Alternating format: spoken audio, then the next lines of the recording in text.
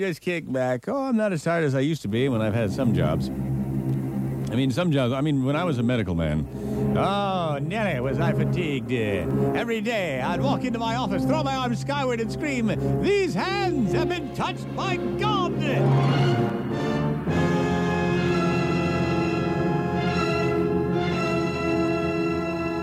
I'll never forget my internship at Blauman General. We were all asked to pick an area of specialty, and I opted for dermatology. I thought dermatology would be my way. See, there are no emergencies in derm, we used to say. Just give them the cream and leave the scene.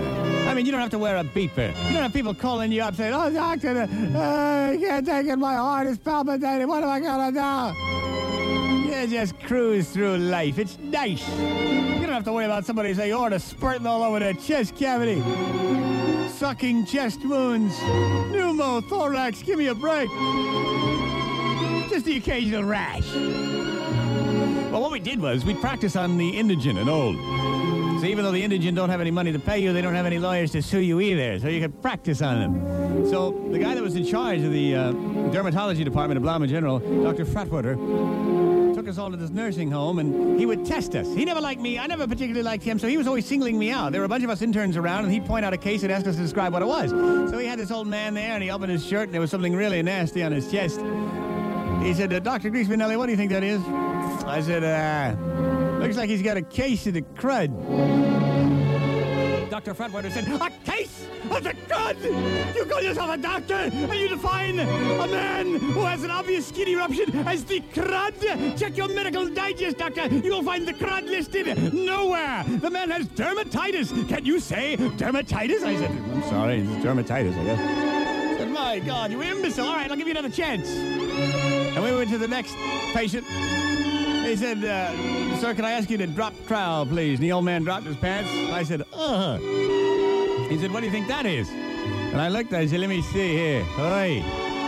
Looks like he's got a case of the crotch rot." Dr. Fratwater, he said, "The crotch rot? Are you out of your mind? Do you find that? Did you learn that at Harvard Med? He has a fungus. Can you say fungus?" I said, "I'm sorry. I just used to the layman's there." He said, "Let me tell you something. If you don't get on the ball, you will be out of Blauman General, and I will blackball you permanently from the medical industry."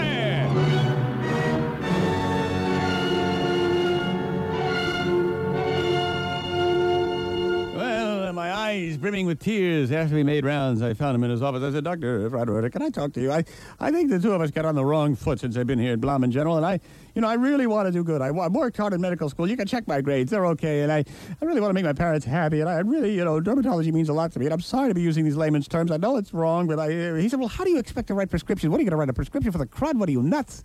I said, "I'm sorry. I really am, and I will that's the last layman's term for any kind of skin malady you'll ever hear out of me, okay?" He said, "Okay, well," and he shook my hand. He said, "I guess I was a little flew off the handle."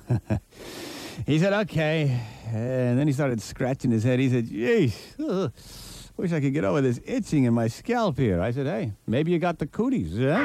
I'm sorry, scabies. I'm sorry.